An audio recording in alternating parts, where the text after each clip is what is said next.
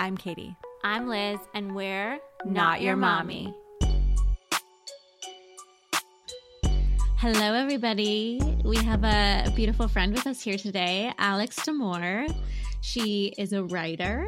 She's a mom to Rocky, and also soon to be another little being. And by the time this podcast goes live, she will have launched her Substack on our moon. And you also forgot to mention she is like a TikTok queen. Oh, yeah, of course. She's a star of TikTok. Yes.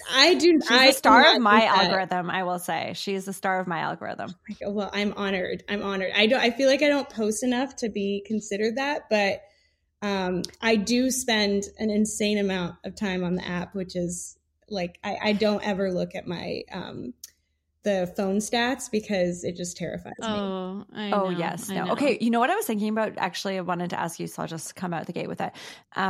We've been like getting some good traction, nothing compared to what you get, on some of our podcast reels on Instagram. And I'm like addicted to looking at what the stats are and like what our views are.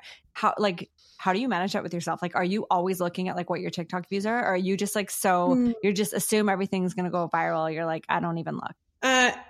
I definitely don't assume things go viral. I think when I'm mad at myself that I didn't post more on TikTok when I was like trying to convince all my friends to get on it, which was in 2020, 2021, 2021. Yes. Around there. Like I was on the app all the time, and it was a completely different time. I really do miss that time of TikTok. Yeah.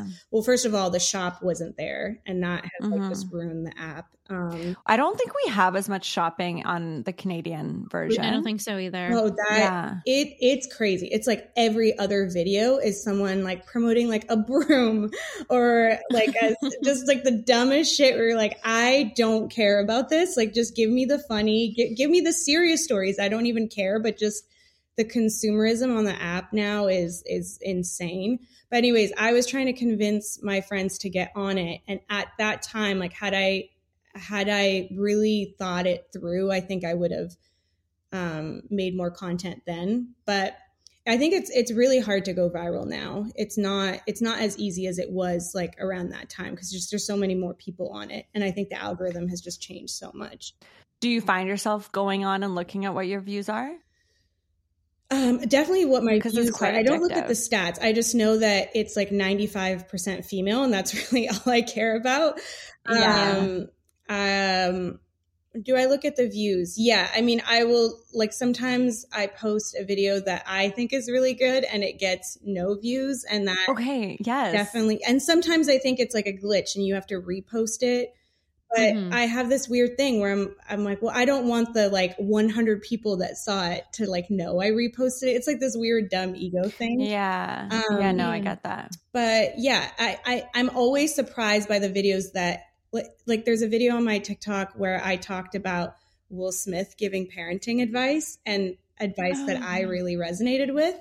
And it got over 3 million views of basically like people being like, you shouldn't take advice from Will Smith. And so when I posted that, I think people really think like everyone's intention when you post is to go viral. But in my experience, it's the worst. Like having your TikTok get 25 to 50,000 views is like the sweet spot, because those are people who are engaging with what you're saying. And so usually they're adding to the conversation. But when your video really like gets into those numbers, you're dealing with like, I don't know what type of human that is, because I haven't met them in real life. Trolls, right? Like people who, I mean, people say they're bots, but they're real people that just, I don't know. I don't know what like subcategory of human this is, but it's, it's a conversation on TikTok right now, but like critical thinking and how we're communicating on TikTok doesn't even feel like, a tangible thing. It just feels like people have a thought and they just immediately Oh, I know.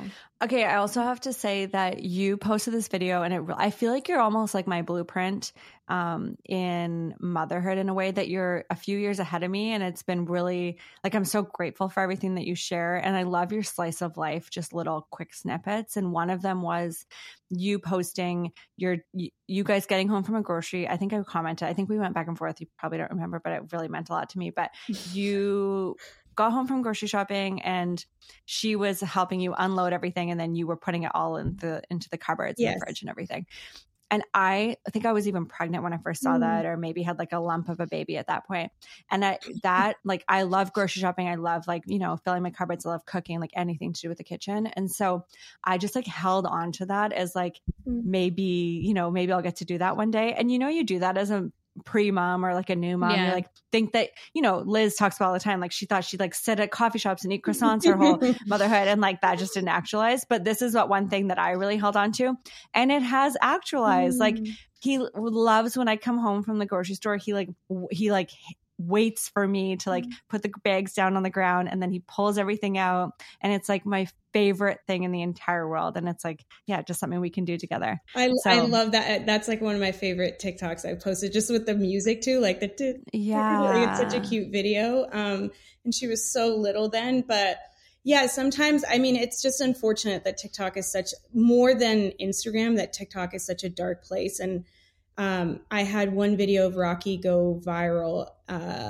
It got like 2.5 million views in 24 hours. This was like a year and a half ago. And that was really the start of me. I deleted the video within 24 hours. And that was really the start of me not sharing her.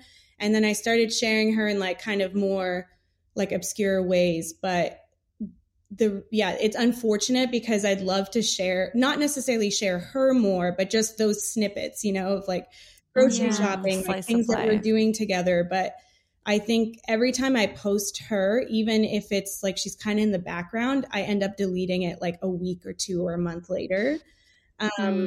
So what is it like? What is it that's coming up for you where you're like, I don't feel comfortable with this? More than Instagram. I mean, Instagram is really messed up. And like, if you go down the like rabbit hole of parent-led accounts that like run the 12 and 10-year-old accounts on Instagram, it's really dark. And essentially what some parents are doing on Instagram is, I mean, like trafficking their kid through like paid, like there's like memberships, you like pay to be a member. Yes. It's I do not, that's the world I'm scared of, young babies to look into this, because when I went to like a really dark place.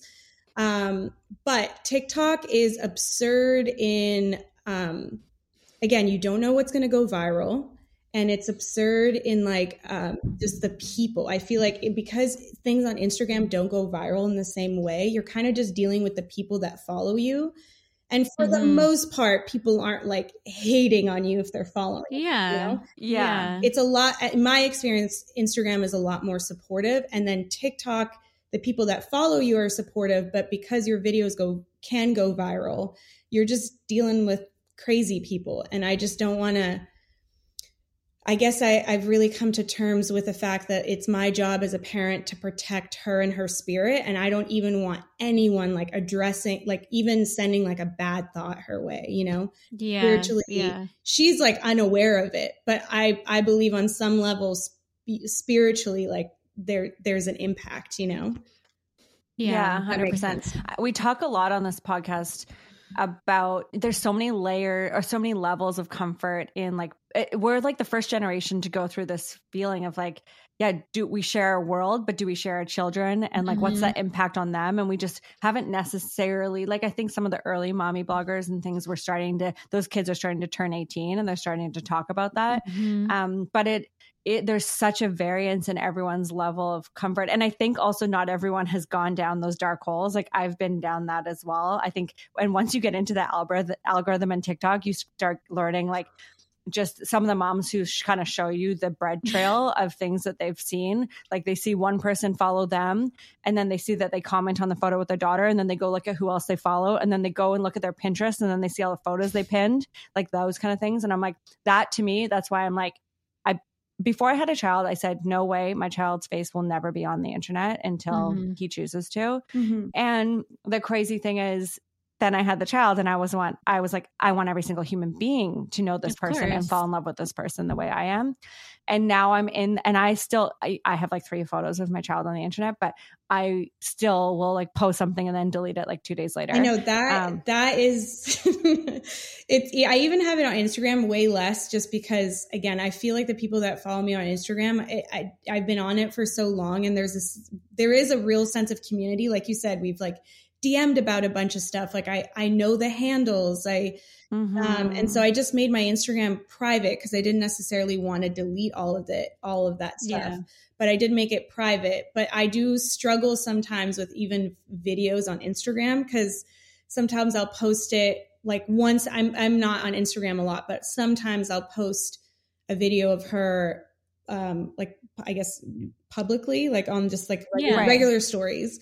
And it just doesn't feel good. So I'll just do private friends. And that has felt like a good compromise, because close friends to me feels good. It feels like, okay, this is like my family album for the people I trust. And it doesn't even have to be close friends. It could be like, you know, a mom acquaintance that I've like met once, but like I trust her, you know? Like, and also with the close friends, I feel like it's just so nice. Like it's so hard to stay in touch with friends that, like, I have my 3 best friends. We talk all the time, but other than that, it's really hard to find the time to really catch up with anyone else. And so I feel like I love seeing their kids on Instagram. It makes me feel closer to them. And so I know they feel the same way, but it just, the dark side of social media just sucks so much and also because Rock is so funny and like, I just feel like I just know she would, like, if I posted her every day, she would be like a star on TikTok, because she's just she's so funny, you know. And so I feel, you know, you see those kids on TikTok, they just have that personality. She is kind of like that, but again, like what you said about your son too, like it's my job to protect them, and they can make that decision. And I think it already, like, I'm starting to have those thoughts about myself too, like, you know, Liz and I, like, even when we write, it's like, okay, well, what are we really comfortable, even like writing about motherhood? It's like, okay, but what am I comfortable saying? Like, this is also her story. Like, we're in it together.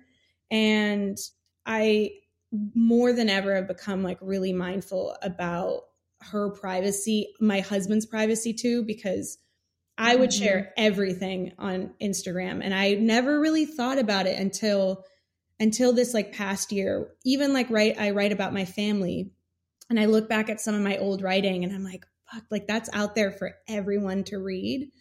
And I struggle with it sometimes because, again, it's like, it's their life too. And even though I'm sharing my truth, I'm like also impacting someone's view of that person, you know?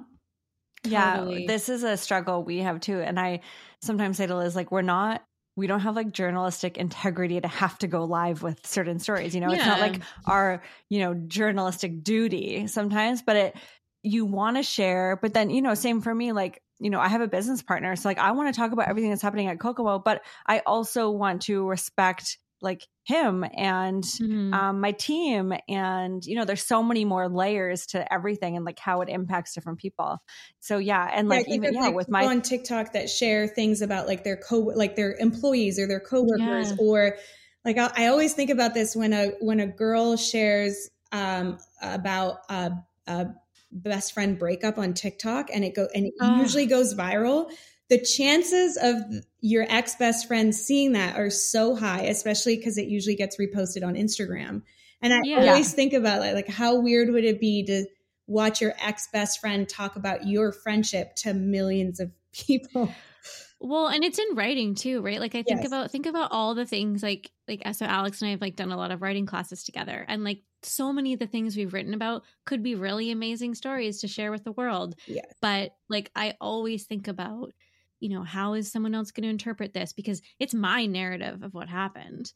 And so my thing I'm trying to take into it now is like really focusing on myself, on my own experience, and like portraying the other person in a very objective way. Because I think it's really easy to like And even that is so, it's so, you think you're being objective, but you're not always. Like I just heard that it got sent to us through our writing class, that article about on the cut of this couple that almost went through a divorce and then they got back together.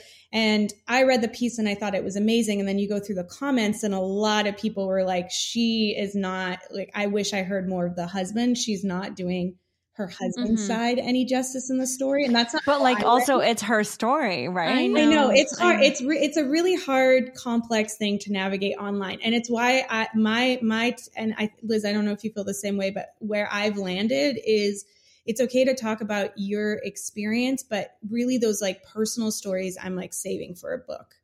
Like, cause I feel like at least then it's like this, it's not private, obviously. It can be public information, it can get shared, whatever. But then at least I feel like a book is like this tangible, like private space still where you have to actively, do you know what I'm saying? It just feels different. It feels more like sacred. Like there's something about like a link to like an article that feels kind of like ick. Like it feels more gossipy, more just like, anyone can share it. They can take ownership of it. Whereas a book is like, you've packaged it and you put a bow on it and it has your name on it and it's yours. And someone else to like purchase it and be invested in that entire story. On that note, I do have to say one thing that you did a really great job sharing, and I'm so happy that you talked about this, was your like breastfeeding weaning journey. You were the first person that I ever saw talk about it. And it was, again, you were just like a blueprint for me. And I didn't know I'd go through that, but I had never even heard anyone talk about it, which is crazy to me. Because, you know, just like a year later, or maybe not even, like I'm basically going through it right now. I then started to experience the same thing. And I would love to just talk more about that, because I actually haven't really shared much about my journey as well on this podcast. But yeah, I really appreciate that you. So I stopped. By the way. Oh, I love it. I stopped breastfeeding like in the fall, so around September, and I feel my hormones have just like gone nuts. And it's funny because like when I was in it, I didn't put two and two together. Like I was just like all over the place. I was like had so much anxiety. I was second guessing everything. It was at the same time as I was also working a lot more and like kind of returning to work. And it's weird because even as I'm talking about this, I'm like can't even remember everything. But what's still lasting with me is I have like crazy vertigo. Wow. So yeah, so I still like I can walk fine now, and like I don't get it when I'm walking. But if I like go to lie down or I go to stand up, it's like I have to like literally put my hands on the ground and like feel the ground before I do that. This is where we have to talk about that. I've never heard about that like post weaning, but I feel like there's probably all sorts of symptoms that women like aren't correlating to weaning because it's such an intense, like I feel like you talk about not breastfeeding and it's kind of this like discussed in this cavalier way of just like, oh, you just do it. And and the reality is like well, first of all, just like you, I didn't have the language for it, nor did I know like what was happening. I know that I was really happy in motherhood. I had a really easy breastfeeding journey outside of the fact that I breastfed with one boob for almost a year, and my boobs were entirely lopsided. Outside of you also shared that. It's weird how I know like quite intimate details about that. Katie's like, I know. No, I've seen them. I would send photos to my friends of my boobs, and it would be like basically like one non-existent boob, and I would like put like emojis on my nipples, and like my other nipple like returned to its normal size, and this was just like a pizza pie of like a Pamela Anderson like one boob. And I would love it. Add like little emojis and send it to my friends. I don't know if they like appreciated the artistic vision. Oh, you can send those things to me. I would love it. No, but you know what? It's funny because even as you say that, I'm realizing that on this podcast, I only really talked about the physicalness. So even just now, the first thing I went to was vertigo, and it's like the physical, but actually like I spent like, I still like just last week cried about it. Like I'm still like mourning the loss of it. Like I could cry about it right now. Like I miss it so much. I just read this book. I'm sure you've read it as well, Liz. Alex, what's it called, Liz? The Motherhood book that we just read? No, it's called I don't think Alex has read it. It's called Oh. and Then We Had Everything. I'll send it to you, Alex. Okay. It's a memoir. It's this woman who writes for like Refinery 29, Romper, all those places, and her and her husband got pregnant like accidentally, and before she was really ready, like in her career, in her life, to have a child, and they went forward with it. And she really just like captures some of those like feelings of early motherhood in like such like a way that I haven't seen before. It's just, it feels like just real. Like, I don't even feel like it's anything exceptional, to be honest. No. It's just like, if I was to write a book about my first year, that's exactly like her stories are exactly how I felt. I feel like they're the exact conversations I had with my friends. So yeah, I want to weird. go back to what you're saying about weaning and it not being physical, because that is the biggest thing that's not being talked about when it comes to weaning. Yeah. So long story short, I'm in a dark place, and I like no joy. I mean, joy with my daughter, and like I still was like giving everything to her, but as soon as she was down for nap, it was just like whoosh, just like yes. And you also talked about no motivation. Yeah, I remember at that point, and like, that's how I felt. I couldn't. I mean, I'm not someone who's easily prone to depression. It really isn't something I experienced, and I only experienced it when my dad died, and then during my postpartum experience. But for me, like with Liz, it was a much more delayed postpartum depression, because again, even that topic is only talked about like within the first 6 weeks, or the first few months. And that's like what we're talking about. But you're postpartum forever. And I think basically what I think about weaning and postpartum depression is like what we're not talking about is the spiritual side of motherhood. We focus so much on the physical and even like the emotional burdens, but we don't ever view motherhood as this spiritual journey. And I think that is what's so missing in our society. So specifically when it comes to weaning, birth is when you are first separated from, that's your first separation from mom and child. That is like when you split. So think about birth. I mean, regardless if you've had a positive birth experience, it's intense. There's a lot of emotions. You're happy, you're sad, like every emotion in between.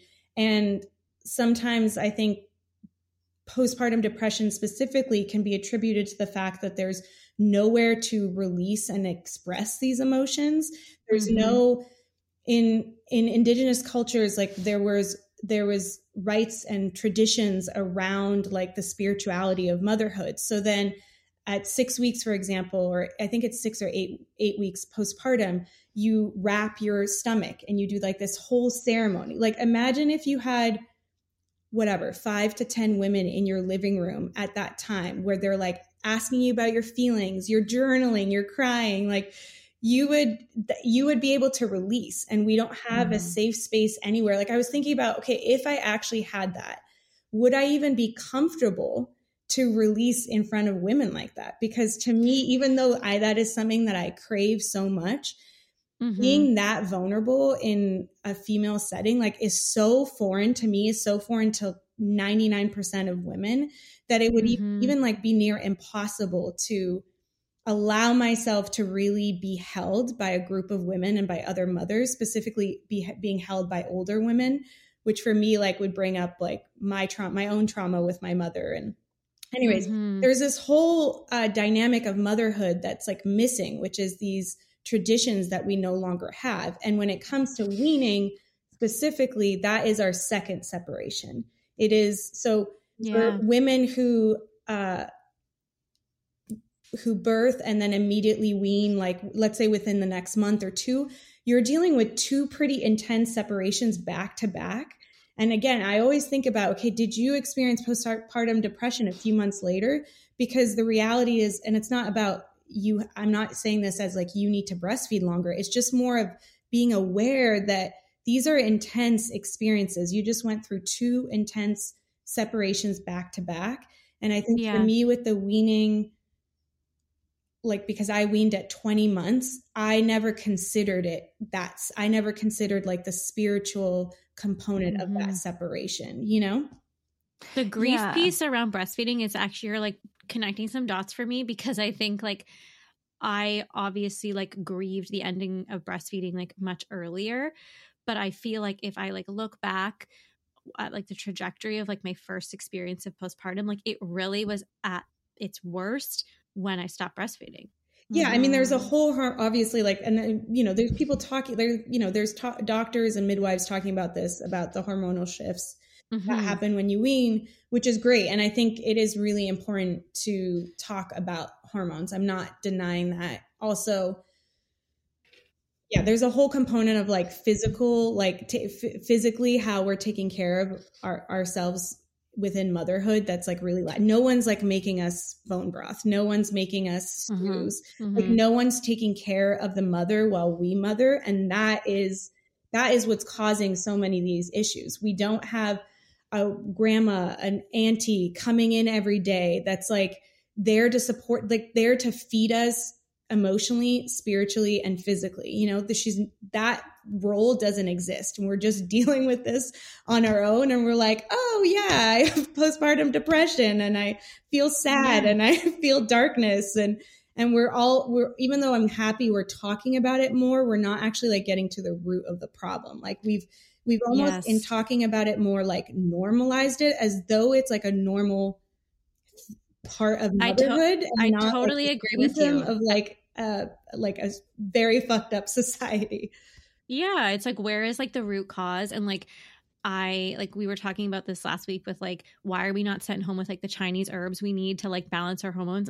Like, I'm not saying like, why are we not sent home with Zoloft? But what I am saying is like, why are we not sent home like just being more aware of these things? Like when you stop breastfeeding, like you might experience this like rapid shift, like that could affect your mood. I just feel that's not there. So yeah, I see what, like I hear what Alex is saying. It's like, okay, there's the physical. Okay, cool. You stop, which also has a dotted line to the hormones, which Alex, you say that people are talking about it. And I think because that's in your world and you're researching it and it's your algorithm, I don't even think people are talking about that, like that's personally. True. And then there's the other bit, which is spiritual.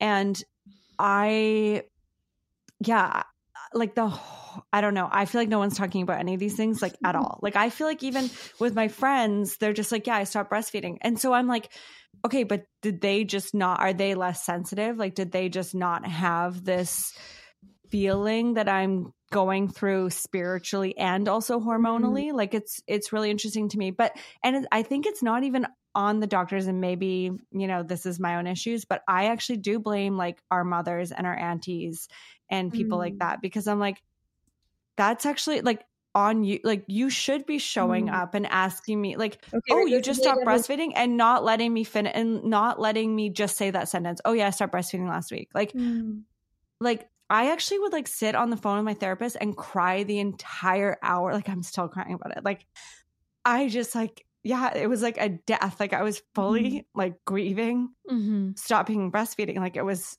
like, I miss it so much, and I wasn't anticipating that. And yeah, like how come our mothers, and how come we're not calling each other? I mean, Liz, you did talk to me on the phone crying like every single day, but like how come we aren't calling each other and being like, hey, like how are you actually? Don't just say you stopped breastfeeding, you know? Yeah. Yeah. I mean, sorry, I've made some silence. I just want to like just take a moment to like honor what you said, because that is it. It is a death, you know, and there is no funeral. There is no one giving you a speech about how great you've done, about the accomplished. There's no space for you to cry. And a therapist, great. I'm so happy we've normalized therapy, but it is not what mothers need, you know? Yeah. We need community. And community isn't even our friends. Like I just wrote about this, but I actually don't fucking need my friends. My friends are nodding along about the madness that is motherhood, and they get it. And that is so liberating that they understand what I'm going through and that I understand what they're going through. But that is not what I am craving. Like what I am craving is for a wise woman to come and braid my hair and tell me everything's okay. Yes. Making me like this amazing soup that's like healing my body and healing me spiritually somehow.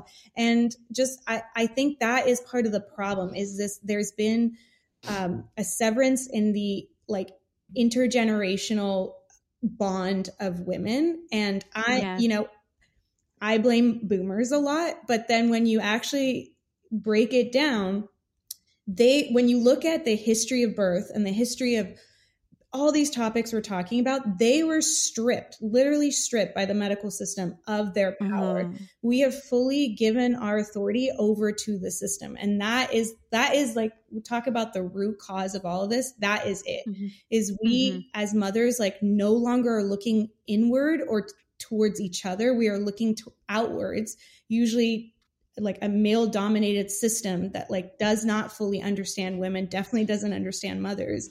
And that, it's impossible for our mothers and our aunties and even sometimes our grandmothers to provide that for us, because they were stripped from that, Yeah, that's true. Like, I know my mother wouldn't have had that.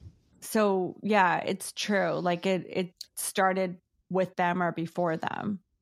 Yeah. And we are in many ways, like, we are changing like what our daughters are going to be doing with their kids, and that it makes for a really isolating journey for us, because we have to be the leaders and we have to hold our daughters and no one is holding us, and we have to find it within ourselves to like, to me, motherhood is radical. Like, you are you know how people say like doctors don't listen to women? It is the same thing with pediatricians not listening to mothers, but we don't view it that same way. I think these conversations are coming, but it's all the same system, it's all the same, I don't know. I'm not finding the word, but it's all the same, like, evil really and then we internalize it and think it's like we're doing something wrong. Of course. So Yeah. do you think it's that system why there is this subset? There's a category of women who literally are like, yeah, I just stopped breastfeeding, or like, oh yeah, I just did this. And like, they just seem to get on with it. Like, well, I don't want to like down anyone. Like, I don't want to make any statements about anyone's journey, because what's hard for you is not going to be hard for me. And we all have like, yeah. So is that what it is? Like, it isn't hard for them. Like, that's what I'm trying to. It could be, like, but I also feel like a lot of women are completely out of their bodies in their motherhood journey. Yes. Okay. And maybe, yeah, it's funny because, now some of my new friends or not new friends, like some people are now having children that hadn't had them before I had them. I don't know why I'm explaining this so weirdly, but some of my friends are having children. Yeah. And I almost am like, it's hard not to, I'm trying to support them and trying to be really real and being like, oh, I was there. Like, oh, it was really dark, all these things, without projecting onto them. Cause it's really hard. And like, so how do you support? What's that? You got to bite your tongue. It's really hard but then you want to be like, okay, but I want you to know this is a safe space, and like, yes, and trying to create the conversation. Downside of that is all I heard on social media and my friends was that the 4th trimester was going to be hell. That was, your birth is going to suck. You're not going to be able to stand. You're like, it's going to be hell. And you're going to be like, the stories I heard about the 4th trimester were so intense that I was like over prepared for it. I was like, okay. You and Katie, actually. Katie was the same way. I think you were over prepared. Yeah. Yeah. But to be honest, I was prepared on paper, but there's no way to be prepared. Of course. And I'm not implying that there weren't like learning curves, but for me, my 4th trimester was amazing. Like I feel like this weird sense of like, shame is maybe a little intense, but like I can't really honestly say that because it's so different from how most people are introduced to motherhood. And it just wasn't my experience. Now, come like 9 months is like when usually everyone talks about how it's so much better.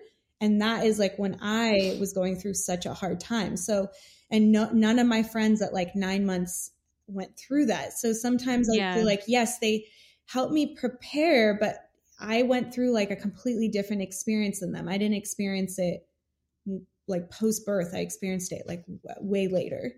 Well, and it's very lonely, right? That's how I felt when it like came back, because what I was seeing from the outside was like, living in Canada after a year, everyone's going back to work. And some people are even talking about having another baby or they're like figuring out childcare. And I was like, I can't even like get out of bed. Like it just felt, and I think that's the hard part is that like, everyone's journey is so different. I think you're right that there is like a lot of normalcy now around like this postpartum right away. Like you can just envision it, right? Like everyone's just like, yeah, the 4th trimester, you're not going to sleep. And like, You're in a you're gonna, diaper. yeah. And it's true if in some way, Yes. but I think that, yeah, there's not a lot of like representation of when it goes on. The other thing that I just want to circle back to, which I think is really interesting, is when you said, if I was in a room of women, like my friends, and we were wrapping our bellies, would I feel like I could be really honest? And I actually like, and I think I'm a very open and honest person, but there's something to do with like motherhood that I feel like when in contact with other moms, there is this like desire to be like, I'm okay. It's okay. And I think it's easier for me to share now because I'm outside of it. And that's what I struggle with, is like, no one is coming and like writing a piece for Vogue or doing a viral TikTok video when they're literally like, I don't think I'm going to make it. Like we share when we're outside, when it's done. And it's really hard to share when you're like in it. Because even to your point, not even on TikTok, but even with your close friends, like I have such a hard time saying I'm not okay when I'm actually not okay. But when it's like 2 months later, I can call up my close friends and be like, yeah, that was a really hard time, and then talk about it. I've processed it. But yeah, I think there's, again, it kind of goes back to the same thing that I was saying about like what's been taken from our mothers and grandmothers and how it impacts us. It's the same thing with our friendships. There's been a severance of like our sisterhood, and I'm an open book. I share everything with my friends, but it is still very different thinking about like how I let other women support me.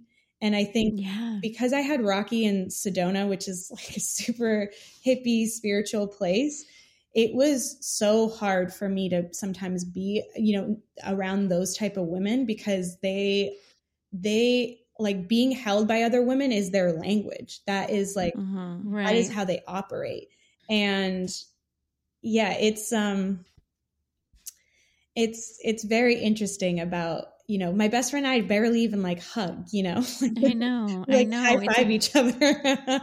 It's a weird thing. And I think it's really tricky. And then you also don't want to project, but I mean, even just thinking back to like when I was really in the depths, I think the fact that Katie was not a mom yet herself made it easier for me to allow her to support me. Right. Because you weren't like, comparing or anything. No, I was like, not that I was just like, she's just here and there's no judgment. There's no like, she's literally just a body here who wants to like support me. Not like there's just like a month and a half ago, I was in my first trimester. I had COVID. I had a toddler that I had to take care of. That's not in school. She's at home with me. And Kevin was out of town for work. And I still don't understand why I didn't text any of my friends that are here to be like, hey, this is a 911 situation. I need help. Can you take Rocky to the park for a couple hours? Because I was like barely, I do not recommend COVID in your first trimester with a toddler. But I've really been thinking about this. Like, we want the village, but even when we have access to it, even though it's like not perfect, at least for me, like I'm not reaching out when I actually need it, And so, and I have it here. I have like 2 women, 2 close friends that would watch, they would drop everything to watch and to help me. And I'm not allowed, like when I'm really going through it, I'm not like allowing myself that support. And that's fucked up. I know. It's very strange. And I think we could like analyze for a million years why as women, we like don't ask for help and, don't like raise the white flag. And I just, well, I think there's a part of us that's internalized, like, I'm going to do this. I'm going to be strong and I'm going to do this. Yeah. And we viewing motherhood as a communal thing and raising children as a communal thing is it's so foreign to our society. But we think we're supposed to be our kids 100% everything 100% of the time. And that is like, number one, not how kids are supposed to be raised, but also like not how we're supposed to mother, and it's not about like needing breaks. Like sometimes I'll have a sitter come or or a friend come and watch Rocky, and it's great. I love the like break, but it's not healing what I think a lot of moms need, which is like, I want more people raising my kid with me, you know? I totally agree with you. Like this idea of the like mom mune, like I've seen people writing about it. I'm like, yeah, like I would die for that. But I know that right now in this like world, it would feel weird. But I will say there is like my friend and I call it like communal parenting. Like there's just something so nice about like having a couple friends over, everyone brings their kids, and we just like do life with our kids there, and all the hard shit feels less hard when you have like someone present with you, and like you can just kind of like give yourself permission to like, let's be honest, just like ignore our kids for a little bit. Let's just talk, catch up. They can be kids. Like I also feel like in addition to like this pressure to be like the one and only, so independent, there's also like so much pressure to be so involved as a parent. Like all the like up our kids' asses. Like Montessori activities, and make sure you're like, I don't know, giving them like, it's with everything, with food, with that. It just, I don't know. It's the whole like parenting expert thing, like it's so much pressure. I feel like millennials have it so hard, whereas boomers were just like if I talk to my mom, keep she's like, alive. Yeah, she's like, I gave you macaroni every night for my mom, like that. I think about totally. That now. Like I imagine Rocky. I was so young. I was like 7. I imagine like sending her like 4 blocks away to go get me a pack of cigarettes. Like I could never. I would be like terrified she's going to get kidnapped. Like there would be like so many. Of course. You'd be so ashamed. You would have like, But I think the parenting books too is like, and it's another example. And this is coming from someone who's probably read every single parenting book out there. I think it's like another way that we give up our power as mothers. It's like another way that we're looking to the outside instead of like to really taking authority of our own intuition. And I think when moms think about things that they would do differently in their journey, and this comes up a lot when people have like their second kid, is a lot of times it's like situations where they didn't follow their intuition, you know? It's not actually like, oh, I would have blackout curtains. I mean, yes, there's like a part of those kind of like, you know, more tangible things of, I learned a lot like being a first-time mom. But I think the things that mothers regret long-term are the moments when they suppressed and ignored their intuition. And that is like the most powerful force. And we have no examples of it. Again, going back to like the aunties and the grandmothers, like we're not surrounded by women who are in their bodies and who are leading a life by following their intuition as like a main pillar in their life. You know, we're just, we're all surrounded by each other in this society where we're like, it's just normalized, constantly looking outside of ourselves and like looking towards, like, I'll call it the system, to parent and to mother. And I feel like that the parenting books are like another thing where that's like, we're giving up our power. I know. So, okay. So you're pregnant. I don't even know if you've actually talked about it and told people you're pregnant on this pod yet, but you're pregnant and you're due in July. How many weeks are you? 20 something? I'm 18 weeks. This is like the thing that's so different about being like, I could tell you the hours I was pregnant and the other day someone asked me and I genuinely didn't know if I was 14, 15 or 16 weeks. I was like, oh, I love that. Somewhere around there. Okay. So I was going to say, what are you taking differently into this second journey? And what are you doing differently, or what are you doing the same? Okay. So going back to Sedona, Rocky was born in like this very hippie spiritual. I mean, we just came back there for 2 weeks. So it just makes me laugh, like being like, this is where she was born. 'Cause you know, people aren't wearing shoes. And I mean, it's like the type of life I want to lead. And I'm very inspired by like the super hippie life, but, just being back there was just, you know, it is also hilarious to be around those people, you know, but anyway, I remember your content from the time and it was so special. And like I think that's where you first kind of learned about like earth side parenting or whatever. And they had talked to you, oh, you're going to be her earth side parents. And I just like, I had learned about all that through you essentially. Yeah. I mean, that's where you became Mama Moon. It is where I became. Okay, people don't know that I call myself Mama Moon. My husband's friends call me Mama Moon. I'm not like, that's not like a title I'm putting out there myself. But But anyways, she was born in this like very hippie spiritual community. And so I was surrounded by women who led with like that intuition that I'm talking about. And so that gave me so much permission to like to really check in with myself. Like every single thing I did, I would ask myself, well, why? Like even when I would get advice from my friends, even very well-meaning advice, I would not to them, but I would question it. Well, why are we doing that? If a pediatrician said something to me, I'd be like, well, why? I would never allow someone to like override like how it felt in my body. And that was because I was surrounded by women who that was their norm. And for me, that was like a very foreign concept. I really had to like train myself to mother that way. But so because of that, I feel like I wouldn't do a lot of things differently, like with my second kid. I feel like the things I did with Rocky, I would copy again. The things I would do really differently are less about like mothering and more about like how I take care of myself. And like, it took me so long to admit to Kevin, like, I'm fucking going through it and I need help.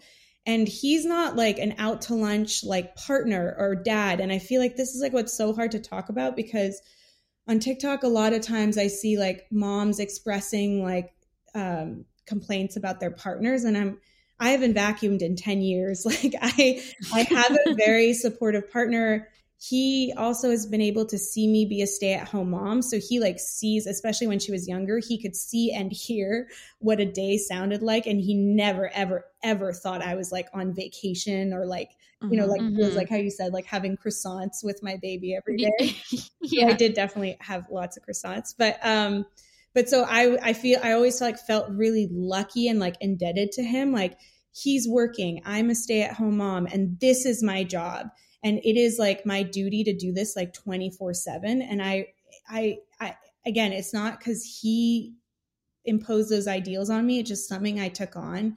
And I think that's like why I also had delayed postpartum depression, is because I was doing way too much, taking way too much on, and not being honest about like what my limit was. And I think you love your kids so much, you give so much. And I think the main thing I've learned in the last like 3 years is like and it's so cliche, but it's true. Like you have to fill your own cup, because otherwise you're useless to your kids. And I think part of that like really is about having these like very hard, transparent conversations with your partner about how you do this together. And I think we don't talk about those like hard conversations you have with your partner enough, you know? Yeah, I know. I feel like I do. I feel like I did have them because I don't know, like when I'm just in it, it like bubbles over. Do you know what I mean? Like I'm almost impressed that people don't have them, because I feel like I can't help but have them. I'm like, hello, like we're in crisis mode. Like okay, but when you're both for me, the hard thing was his career like took off when Rock was about 1. And so it was this like, the hard thing was like, I saw what he was going through because he works from home.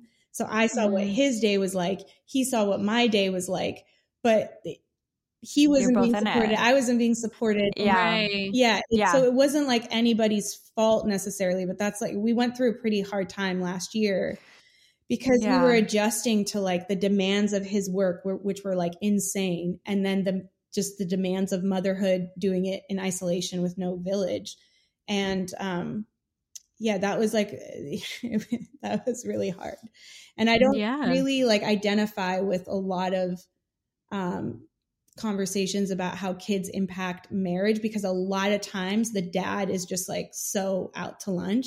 And that's not the case with my husband, but there's still like moments that he just does not understand what it's like as a mom. And there's things that I don't understand about like the pressures that he faces about like supporting our family and whatnot. Does that make sense? Yeah. So it's funny because I thought I wouldn't resonate with those conversations about how children affect marriages. Because again, I like knew going into it, I was going to have as 50% of I knew I was going to have this like very fair level of parenting between the two of us. but and maybe even he's actually probably more even like 75 and I'm 25. Like he's doing it all. But I didn't realize like, the emotional, like what that would actually feel like. And I did start to resonate with that. Like I didn't think I would like resent him and all this, but I just emotionally, like I just did. I was like, it is not 50% because you just are the dad and biologically it's just different. Mm-hmm. And I did resent him that because it just worked out for us or not even worked out, but it just was the way it fell that it made more sense for him to be working and me to be looking after the child for the first bit. And so I resented him for working because I was jealous. I wanted, and I was helping him with like his decks and his presentations. And I was like, I am good at this. Like, I want to be doing this, Yeah. Yeah. And sorry, he's literally coming in right now from music school with CJ. So even though this is going to go live, I still feel weird shit talking with the door closed.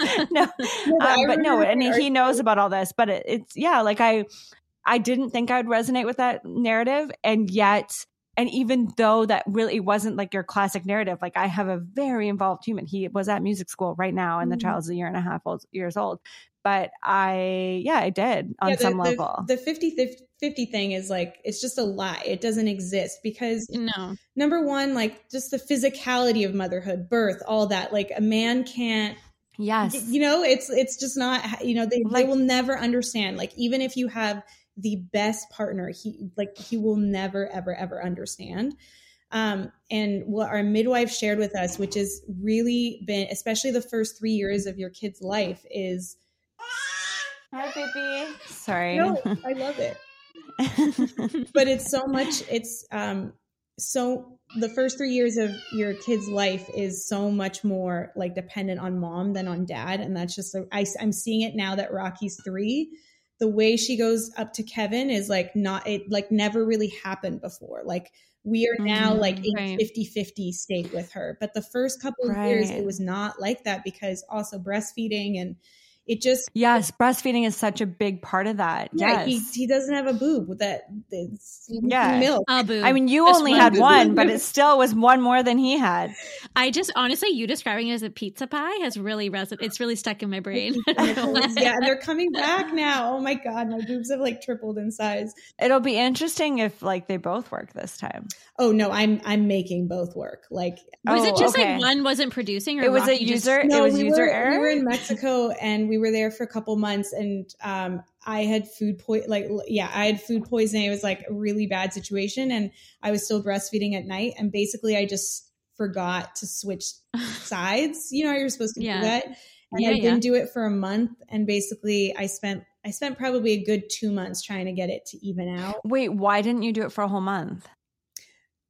Oh, because I you forgot for a whole month when we were in Mexico. I was just I had what's called like Montezuma revenge, and I was TMI, but I was literally out of my fucking asshole and like breastfeeding, and like it was just. And you just kept going to the left one. I just was asleep. And she would just like I would just lift up my t-shirt. Gotcha. Think because I was so exhausted, and we were co-sleeping, so it was like the only way I could get sleep. I would just like kind of half lift up my shirt. And just breastfeed out of my right, and my left got ignored.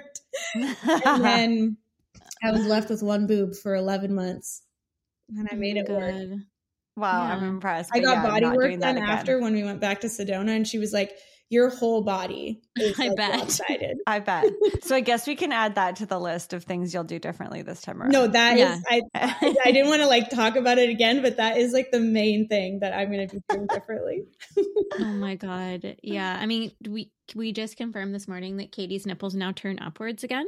Hers were flapping down. They were looking downward for, mine was like doing like because my boobs went back to normal. Like that was like a big fear of mine, is just what's going to happen? How are they going to be saggy? And I still had like perky, like, okay. I also have like small boobs. So I think that's also like, maybe easier than having like big boobs, but my nipples were like these like sad V's. Yes. That like would fold. And like when I would take my bra off, like, I couldn't like just allow Kevin to take my bra off because I kind of had to like adjust. You had to my nipples. fluff them a bit, give them a little fluff. Yes, like a pillow, like a goddamn pillow.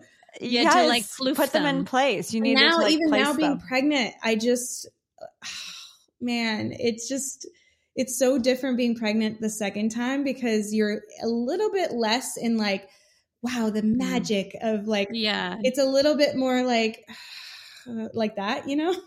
Yeah.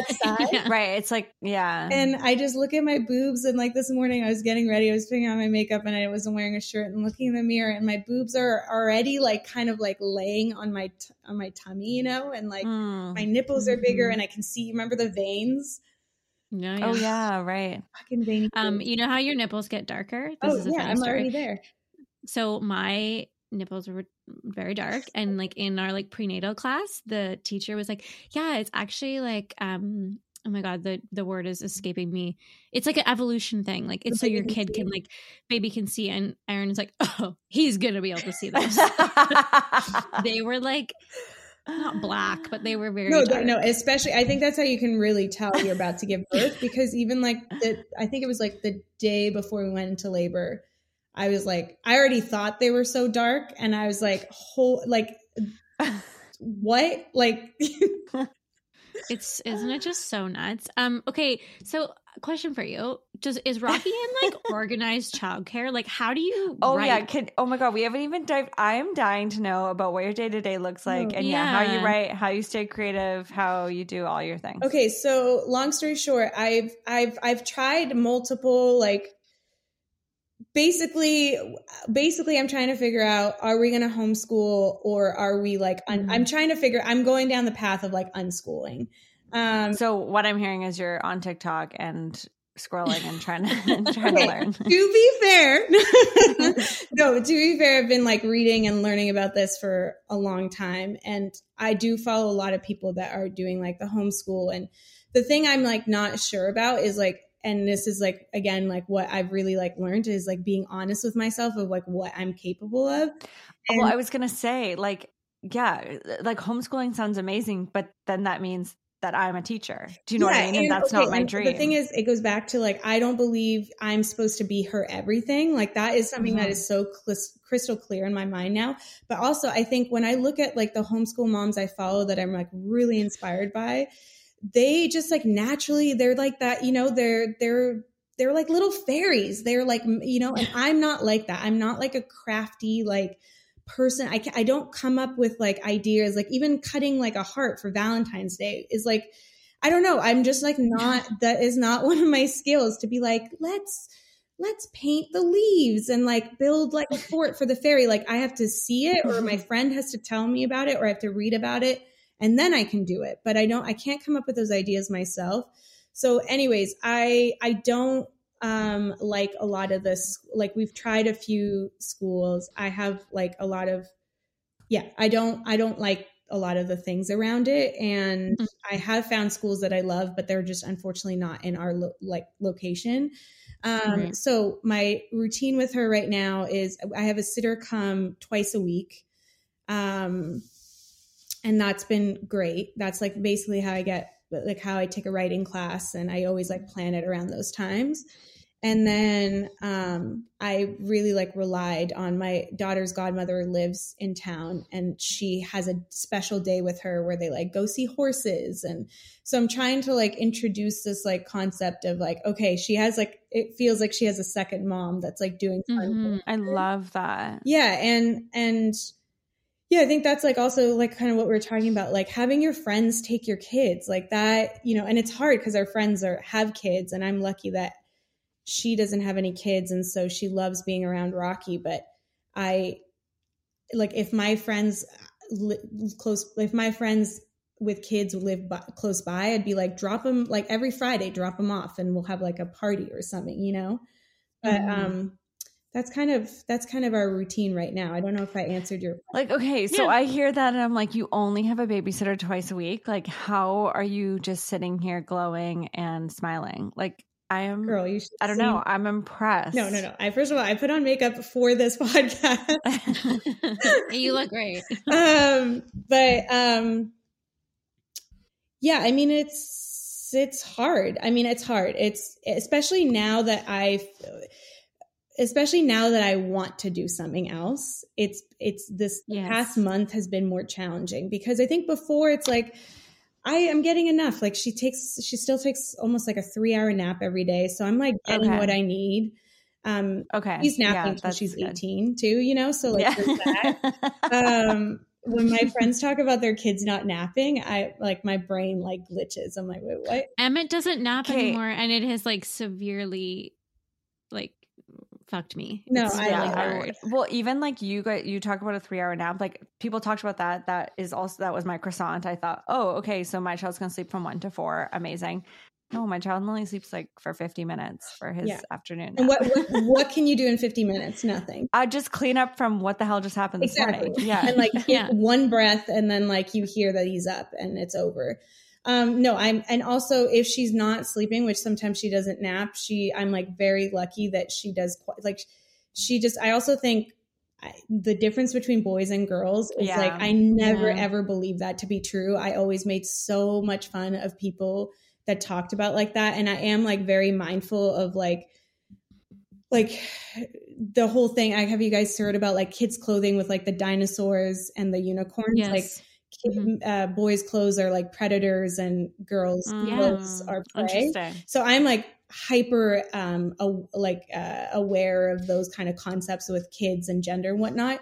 But I never really thought there was a difference between boys and girls. And I talked to my friends who have boys and they're so physical. They won't sit still. Yes. And Rocky will literally have a pile of books and she'll just like read them and talk to herself. And Kevin and I are just like, that's why he only wants girls. Yeah, I know. I was the same about gender. Like, oh, it's all the same.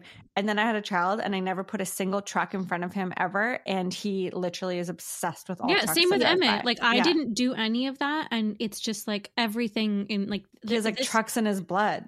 Yeah, this room next to me here is like, I have to clean it after. There is trucks on literally every inch. I'm like, happening? If I step on one more fucking piece of Lego, like I'm gonna snap. See, for us, it's like books. She'll have her books like everywhere. And it's like, aw, she's your daughter. Yeah, she so is. Yeah, but oh my God, what if you have a boy? What's gonna happen? Well, okay, I don't care. I really don't care what it is. Because we're not finding out gender until like we didn't find out gender with Rocky either, and we really love that experience. But I just really want. I don't know if I'm like projecting because I don't have a sister, but I really want her to have a sister. Yeah. Okay, I feel like if we have a boy, I would probably try to have another one, which is like that sounds like madness to me having 3 children, but the desire for her to have a sister is so strong that I think I would have another one. But here's the thing. I'm like so close with my brother and my sister. I don't know. You can be close with all, you know? Yeah, I guess like I'm so close with my brother. I mean, my brother lives 4 houses down from me. Like and it's, I mean, I'm not saying you can't have that closeness with a brother. Of course you can. But I guess I've just always been so envious. All my best friends have older sisters and I've always been so envious, even though it sounds kind of fucked up at times too. Like there's a lot of dynamics, but I've always been so envious of, I don't know, there's something so sweet of like seeing, you know, it's like seeing 2 girls or 2 brothers. Like it's like, sorry, 2 sisters or 2 brothers. It's just, it's sweet, you know? Yeah, I hear you. But you know, it is what it is. If I'm growing a penis, that's okay. And there'll be like so many, I'm just thinking of all the like learnings and research and things you will explore if you have a boy. Because I know it's true. It's a whole new world for you. It's a whole new world. Like Kate, I mean, we like kind of talk about it, but like, how do you raise like a kind, compassionate That's so much responsibility to have like a white male under your household. That's something I really, I don't envy because I feel like that's a really hard topic. The problem I think with boy moms is we're right here. Tell us what's wrong with not us. Like specifically like the problem with boy moms itself, but I think the problem with boy moms is like at a certain point culture takes over, you know? And I think that is like what must be so hard to like. I was watching this TikTok, the of like these You were talking to a friend. Yeah. I read an article. Yeah. 3 little boys and how the 3 brothers and how they were talking to, I think the oldest was like 10, like 8 and 6. And the way they were talking to each other, they were just so sweet. And, this idea that boys aren't like sweet and nurturing and caring. And then I was just thinking like their parents, their moms are doing like such an amazing job raising these kids, clearly.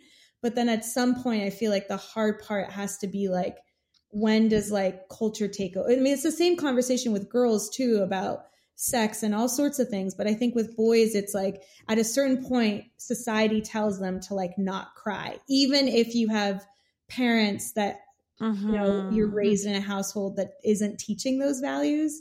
I think that's like probably what would be the hardest. Yeah. I don't know, you guys. Yeah, I think it's for both genders. Like, I think, like having that to me, that's like, is terrible. Yeah, it's crazy. Like, for us, like,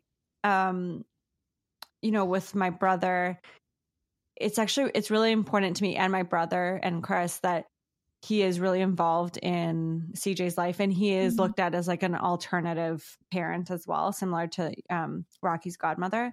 And like he's gay. He has a long relationship with the man, and he's a therapist, and he shows up, not like your typical like top, like really masculine uncle. Yeah. And so I think that's like, that makes me feel better. And also Chris isn't like that either. Like, I think most of the men in my life, my dad, Chris, like these, some of my best friends, they're not like your typical alpha male. And so, yeah, I think that makes me feel better knowing that he is going to have, if he doesn't want to talk to his parents about things, he has people around him that I feel really good about him also going to or learning from. Do you know what I mean? Yeah. I don't know. That's like the old role models, which I think instead of just one, I think that's really good. Yeah, I don't know. That's like kind of the only thing I have right now. Like thinking about, I'm like, okay, well, at least it's got Robbie. But yeah, I don't know. That's like, I mean, I think like you said, there's like, for both there's just different. There's just different. Yeah, I think we go into it being like, oh, boys and girls are the same, and I think there are a lot of ways they actually are the same that people say they're not. Especially when they're little. But they are very, very different. And they have different expectations. It's like society's going to have different expectations of them. Going back to like the homeschooling thing, I was like reading this thing or watching a TikTok, who knows, about how the first 7 years of a boy's life specifically, this goes back to like a lot of the, Waldorf like philosophy is like so physical, and to have a boy sit in school for 8 hours a day, like does not, I mean, it doesn't make sense for girls either. Like my body worker in Sedona is like, that is like when a lot of like menstrual issues actually preemptively start, because like girls aren't moving their pelvis in like very formative years. So there's all sorts of fucked up shit with our school system. But with boys and like what's happening now with giving kids like way, way, way, way too many kids. Like, I'm not saying like some kids don't need medication, but I think what's happening now is like, we're just not looking at the root cause of these things and then just giving a pill to very young children that, oh, you have X, your son can't pay attention, he has X, fill in the blank, and this medication will help. And I think that is so dangerous, because there is this component of our society like that I don't think is like honoring boys and their like need to like be physical. Wait, that's just like kind of connecting the dots for me, because there really is only one way of education. Like there's a few alt ways, but like 99% of school is the exact same way, and that's truly like built off the Industrial Revolution. And so it is wild. And I think about my friend who's a counselor for an elementary school, and just the stories she has and the cases that she's dealing with. And I'm like, because maybe this child doesn't suit this way of education and this way to like go about your day. But if maybe they were in something like Waldorf, they might be able to like move through their energy in a different way and like feel more in alignment with like how they're supposed to be. Wait, it's all like coming together for me. It goes back to, okay, and this is like why I think motherhood is radical, is because we as mothers have to imagine, I believe it is our duty that we have to imagine like a different world for our kids, for their future. And the hard part of it is that it starts with us. Like I'm writing this piece right now about iPad kids. And the biggest thing that we're not talking about is regardless if you give your kid an iPad or not, it's the parents, our generation are addicted to our phones. It is what they are mirroring. And so the school system is the same thing. They are mirroring what their parents are doing, which is sitting in an office for 8 hours a day. Are we as women meant to work that way? Are men, like we're not having these conversations about like, just like kids. It really very often is like a reflection of how we are imbalanced with our own bodies and nature. And so the school system reflects the work system that's not working for mothers, for women. It's all like intertwined, Yeah, totally. Yeah. I mean, I think Aaron said this to me the other day. He was like, Emmett is like, he's like, not to like put a lot of pressure on you, but Emmett is a reflection of like everything that we do and everything that we say. Yeah. And I mean, we were trying to look at it in like a positive way because it's also in our power to like shift things. But yeah, it is really hard. The thing about like boys and needing to move, that's such a good reminder for me because I find myself feeling so frustrated with Emmett sometimes. And I think my expectations of him like aren't realistic because he's still so much in that stage where like, it's like a biological need for him to move. It's not him being like a bad listener or being naughty. It's just him being like, I have all these like hormones and feelings in my body and like I have to move and process them. But yeah, it is hard sometimes not to like look at like videos of like little girls like peacefully reading books and being like, fuck. I posted a video a while back, like 6 months ago, of Rocky like reading her books. And I said something like, if you can't take a like shit in peace, like just know one day this like might be your reality. And then someone commented who I know has a boy and was like, how did you get her to do this? And it made me realize like that is, I felt bad about my post because I never thought there was like a difference between boys and girls. And then my mom friends would come over with their boys and I just see it. I see it immediately in how like everything we have is like white. Our furniture is white. Like Rocky's she just listens to those things. The boys are like the way, like I wouldn't be able to have a white couch with a boy. It just wouldn't work. Like if I said we're not eating strawberries in the living room, like I feel like it just wouldn't happen. There's like this. Like, Emmett would look at you and he'd be like, yeah, get fucking real, lady. I'm going to wipe my boogers and my strawberries all over your beautiful white couch. I will say though, one thing I've noticed with Emmett, and I think Katie, this is coming for you, is that like it's a good thing. It's a good thing.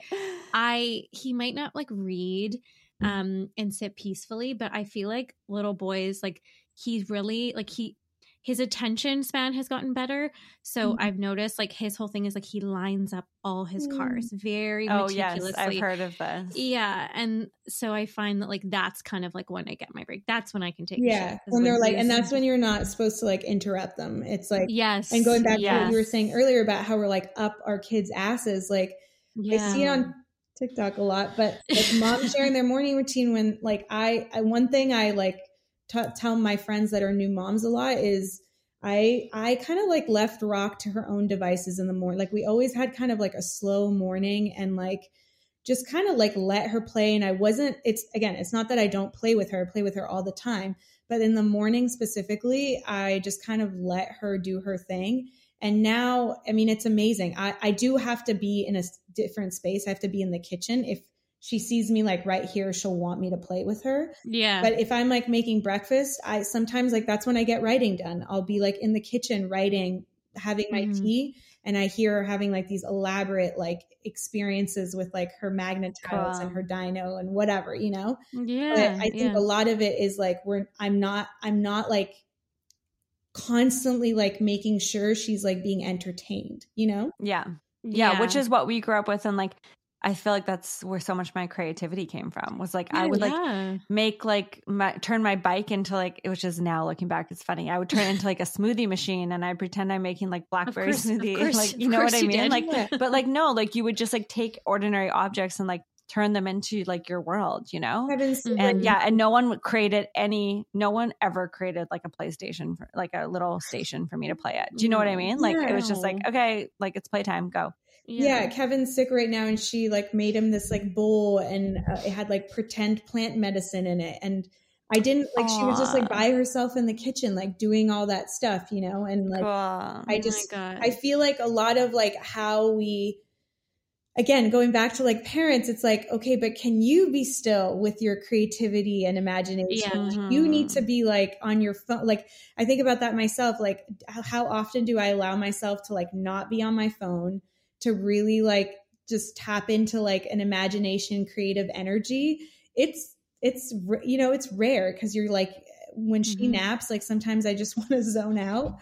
And I'm not allowing myself to do that. But especially now that she's 3, and I think this is like the new phase of motherhood, to your point, Liz, what Erin said, like she's watching everything we're doing. And so instead of like thinking about like, okay, what do I want to teach her? Just like remembering that like what I'm doing that she's watching is probably like more important than like what I'm actually like telling her to do, you know? Yeah, totally. It's so true. They like pick up on literally everything, which is terrifying. It is terrifying. Okay, so I feel like we could talk for a million years, but I know. I think we did talk for a million years. It's going to be around 40 minutes, and we're like double the time. I know. At 40 minutes, I was like, we haven't even gotten into a single topic that we want to talk about. We have not even scratched the surface. Yeah. No, you're a wealth of knowledge. I know. You are a wise woman. Like, it's crazy. Yes, oh my God. Okay. Tattoo that on my forehead right now. Oh, well, you are. Actually, in our episode that's going to go live the week before this, we talk about tattoos, and when Katie has very negative feelings about tattoos. Do you have them or no? No, I'm just grateful I didn't do anything like that to my body at 16. I'm just going to say it out there. Kevin I'm very doesn't grateful. have any tattoos, and he was talking about getting one. And I was like, you're so pure. Like I would be so upset if he got one, because everyone I know has like tattoos, and I love them. But okay, wait, I'm going to ask you this one question, then we can go.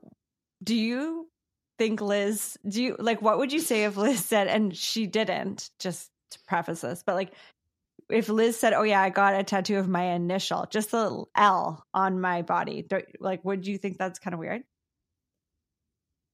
Okay. I feel like you're not having as an adverse a reaction as me. To me, I'm like, oh my God, why would I would never get a K on my body? Like, I can't even imagine. I'm trying needing that. You actually, needing that. Is this a serious like hypothetical? This was a conversation on our last episode where Liz said it was between an arrow or the letter L or a letter L, and I'm like, oh my God! And then suddenly she forgot what she got, and she said she got a letter L, and I was in the middle of saying, thank God you didn't get the letter L. But anyways, and she's like, I don't get what's wrong with the letter L. And I can't even put into words what's wrong with getting the letter L. But like, I just think it's. But then I literally proved her theory right, because I was saying how Aaron has his initials right where I got this stupid arrow. And guess who's on his 9th laser treatment right now? And it like is not even close. Wait, Liz, how many tattoos do you have? Just one. I feel like. Just the arrow. Just the arrow. She says it helps her point her in the right direction. that was my rationale for that's like, it's so dumb. I got it. Is it all you have? No. Then I also have this. Wait, hold on. Wait, no. That do you see that on your finger? What does it say? It's just 3 lines. Yeah. Do you see it? Yeah, I do. What's the meaning? It's me, my best friend, and her dead cat. Okay, well, I don't hate that. No, I actually wait. Just tell me, do you have the letter A on you? No, those are the only 2 I have. But I think about getting laser on the triangle all the time. I think the reason I don't is because I found out like the triangle is like a feminine symbol, which I didn't know at the time. I wish I did. Yeah, but you're like, okay, I'll rebrand this. Yeah, no, I'm like, I was like, it's really ugly. The lines are so thick. The guy in Vegas told me like this was Vegas, of course, thinnest he could do. Obviously that was a lie. I brought him like Pinterest photos of like thin lines, and he was like, those are fake. Like this was like over 10 years ago. And he was like, these are fake. That you can't get tattoo lines that thin. So it's like a really thick, ugly triangle. But I feel like I can't quite get it lasered because it's like a feminine symbol, you know? Yeah, I there think you go. it still works for you. When you showed the 3 lines, I thought it was a mustache. Remember when people used to get mustache Yes. tattooed? I, And then Yeah, they it's would on the it's wrong very side. She'd Tumblr really have to do era. Oh, yeah. some. She'd have to do some like Kendall Jenner cucumber shit to get over there. it's very, the mustache was very like Tumblr era. I love that. Like, it's like when you Yeah. get like the bottom, like, tattoo on Yeah. your lip. Yeah. Okay, guys, I got to cut this off because it's my turn to parent, and Chris needs to get to her workout. So, love ya. Love It was you, so great to have Thank you so you. much for So having great. Let's have you back when you're a mom of 2, so we can find out Lord. how that's going. Check Okay. in on Yes. you. Hopefully I won't Check be in on our projecting wise or woman. telling horror stories, but if that's the That's case, okay. yeah, it's okay. Yeah, You'll it'll come be with wisdom. I know you will. Yeah, you've got to. It's your rite of passage. You got to share with us where Thank you're you at. guys so much. This was so. I'm just so honored you guys asked me. Thank you. Thanks, Alex. This was amazing. I feel like more wise and smarter, and it was great. I'm so happy that I'm so happy we were able to like reconnect again too. I know. And I'm going to be in Vancouver soon. So then we definitely have to grab. Okay, amazing. let's hang out. We'll go for croissants without our children. Yeah. Deal. Okay, I really want to love meet it. the kids, Perfect. like selfishly. Okay. Well, Okay. Bye. Bye.